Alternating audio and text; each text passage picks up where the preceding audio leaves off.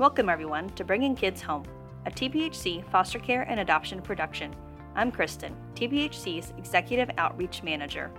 We are excited you are joining us today for a special episode about the ministry of serving children through TBHC. We want you to hear how you can make a difference in a child's life. Today's podcast is sponsored by Jody Madding of Edward Jones. Jody Madding believes that making a positive impact to improve the lives of his clients will better our communities and society. You can find Jody Madding on edwardjones.com. We are grateful to Jody Madding at Edward Jones for supporting today's stories. Now stick around and hear about ordinary people doing extraordinary things to help bring kids home. Hi everyone, my name is Laurie Henthorn, and today we're talking with a couple of our wonderful employees here at TBHC. Amber Mullinex is our adoption case manager, and Dana Holt is our regional foster care and adoption director. She is stationed presently in Odessa, in our new location out there. Well, we have a super interesting and touching story to share today. Amber, when did you join us here at TBHC? It was November 1st of last year, but a little over a year. Yay. Okay, yay. Happy almost anniversary. Yeah. So Amber came to us. She is a birth mom from back in 2014. Is that correct? And Dana became acquainted with Amber shortly after she gave birth. So Amber, let's talk a little bit about that experience. You find out you're pregnant. Kind of walk us through that. What's going on through your head and your emotions and everything at that time. So, in order to explain my story and why I chose adoption, I have to go back to when God planted the seed. Okay. So, I was actually found out I was pregnant with my daughter, who I know now is my daughter Sierra. And my grandmother had a friend. She's a Christian. She was very in tune with God. I don't know how to explain the relationship, but it was something like I had never seen before. And she had mentioned that God wanted me to place my daughter for adoption. And I went home and I prayed about it and I cried, just constantly cried. And I told my grandma, I said, I just don't feel well. Like I'm just crying. I don't feel like this is right. And she said, Amber, follow your heart. And so I did. And obviously I have my daughter. She's almost 11. But when I found out I was pregnant with my son, I knew immediately 100% this was the child that God had planned for adoption. Mm-hmm. And so I started the process in about March, looking for an agency, which I will say is almost unheard of. It's very seldom that expectant moms reach out to agencies and do that on their own. Mm-hmm. And so I found a place and I called them up and started the process. And it was a lot of mixed emotions. I mean, I truly did feel that this is what God wanted. And so there was a bit of peace and calm, but then there was also sadness because had circumstances been different, obviously I would have chosen to parent. But as crazy as it sounds, there really was peace and calm and knowing that I was making the correct decision. Mm-hmm. And truly felt that God wanted me to place. Okay, that's awesome. I love how he can give us peace in the middle of that storm, that just that anger to hold on to. So just to be clear, you did not place through TBHC. Is that correct? That is correct. Okay. I did not place through TBHC. Okay. Amber, what were some of the fears you had before contacting the agency? Like, what were your concerns or worries? I would say my biggest concern was judgment. What were others going to think about me choosing adoption?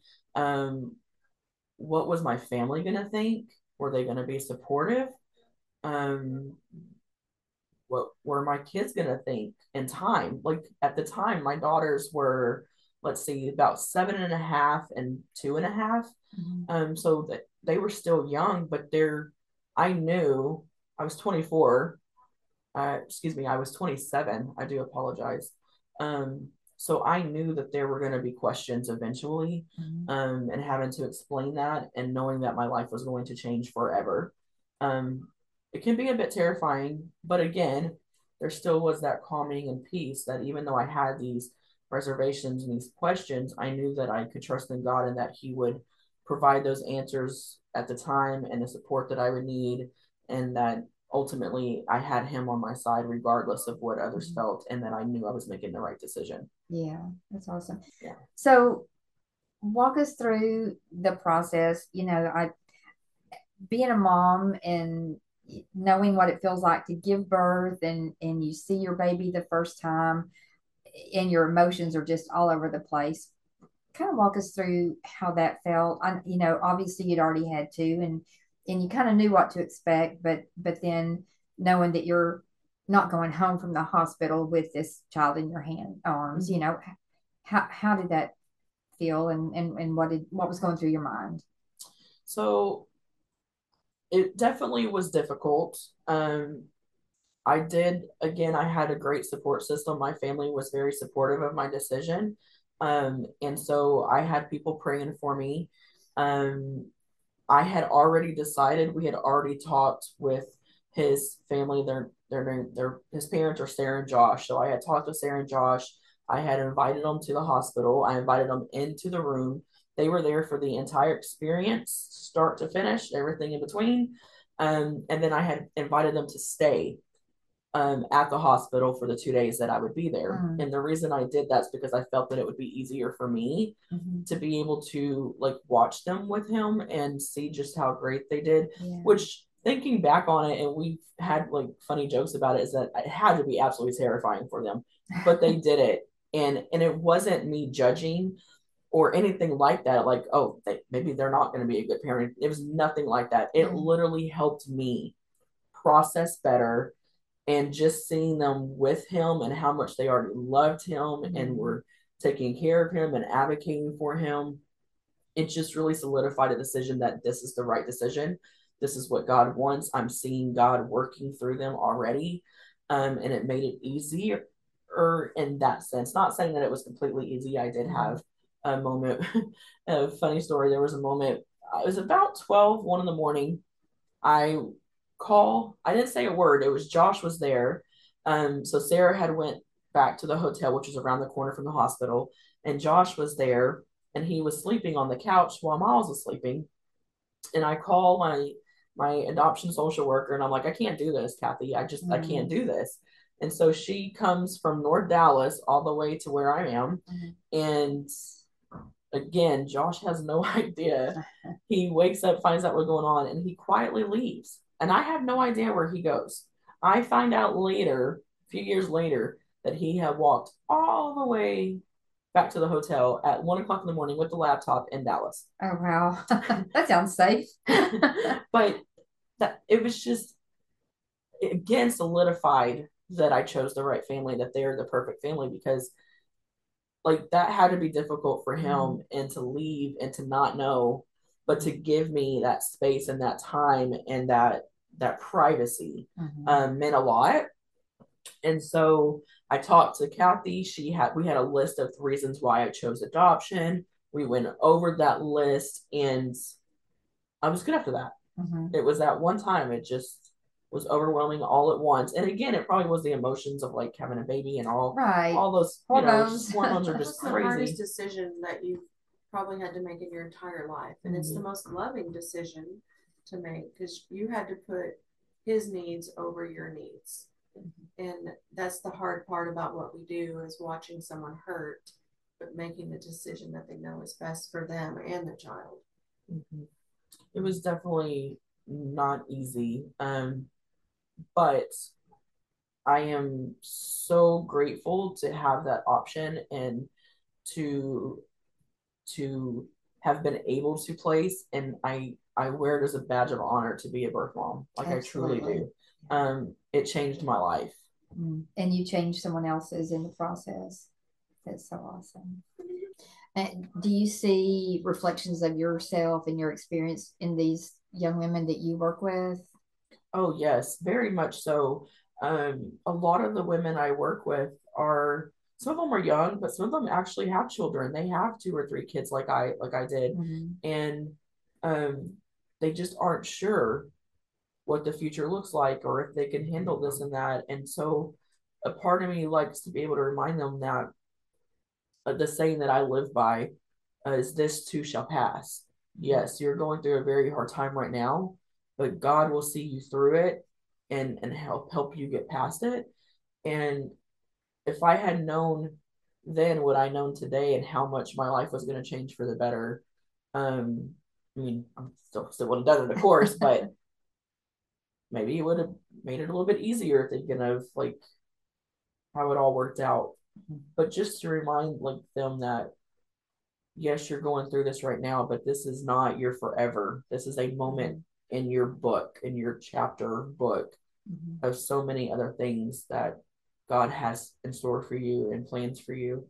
And I hope that that's, I guess, I don't know, motivation for them to keep going and to get through it and choose what they want if they decide to parent or if they decide adoption is the best option, knowing that TBHC is there to support them.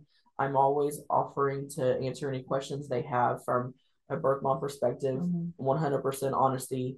I also let them know, even if they don't choose TBHC, I want them to know the facts so that when they are choosing an agency, they can make an informed decision on what they should be looking for in an agency. Because that's the bottom line, is that we want to make sure that they're provided for and taken care of. Yeah. So Amber, in my 10 years of being in the adoption field, with working with an expectant mom, many of those that chose to place due to lack of resources or lack of funding. And I believe that was your story too. You just didn't have the resources to parent a third child. Is that right? Yes, that is correct. I think back on it and I remember my rent was $535 at the time, which was a lot for a single mother, but my daycare was over $800. And when your daycare is more than your rent for 2 kids, the thought of having another baby, who is the most expensive in daycares, there was just no way. And I didn't know of any resources to help me. Yeah. And so, I know in my time, I've worked with expectant moms, I've worked with expectant fathers as well. And they all most of them share that same commonality of, we just can't afford, to take care of another child. And I think that's where, if you're in that situation, for those that are listening to us, know that you can call TBHC, you can talk to anyone in our adoption department, and we will help get you connected to the resources that you need. A lot of people don't know that there are crisis pregnancy centers, and the crisis pregnancy centers can do a pregnancy test on you. They can do a sonogram to confirm that you're pregnant. They can give you diapers. They have parenting classes that they can offer. And so there's a lot of resources that no one really talks about, and we're not aware that they exist. But as an agency, we want to empower women and men that are facing an unplanned pregnancy, and we want to make sure that you have what you need to either parent or to receive education on what your options in adoption would look like. That's good. Yeah. Thank you for sharing that. So a woman in this situation that was to say they call TBHC and they get you on the phone, you're not going to be talking them into adoption. You're going to walk them through their options and help them just make the best informed decision for themselves. Is that what I'm hearing? Correct. Yes. Yeah. We want to make sure that we counsel them on all options that they can and remind them. So not only counsel them, but remind them, even if you choose to parent, we will support you. We can offer you resources. I can help you find stuff, get you plugged into different places that help more with parenting. We want them to know that they have advocates at TBHC, and we'll support them whether they decide to adopt or whether they decide to parent. We want to be there for them and help them make that decision. And again, not make rash decisions. That's why the counseling is important for them. We also definitely want them. So while I can counsel like on that part of it, I really like to get them with someone who can counsel them on other aspects of their life, because sometimes they could have trauma that stems from the past and stuff. So if I can get them to see a counselor to not only, so if they do decide to adopt, they can get to see a counselor for that grief and loss that they're going to experience, that we will discuss as well, but for them to get counseling on other aspects of their life, because we're all going through many things. Wow. So that's beneficial for them, as well as, getting resources for them too. Wow, that's so neat, because, I think some people may have the impression that, if I call the adoption agency, they're after my baby, that's what they're focused on. But this, to me, sounds so much like you're looking at the whole person, and not just the fact that it's a pregnant woman, but a person who has needs and hurts and things that need to be addressed and worked through, and she may need help in other areas. I love that. Well, thank you so much for being vulnerable and sharing your story. I know it's there's a lot of stuff there to unpack, so we appreciate you sharing that with us, and for Dana sharing your part of the story. Thank you for joining us. If you would like to get in touch with today's guest or any of our previous guests, you can contact us through our email, podcast@tbhc.org. That's podcast@tbhc.org. Leave us a comment, recommend a guest to our show, and give us a 5-star review wherever you listen. And don't forget to subscribe. For more information, check out our website, tbhc.org, and discover how you can participate in bringing kids home. All right, now we're done. Okay.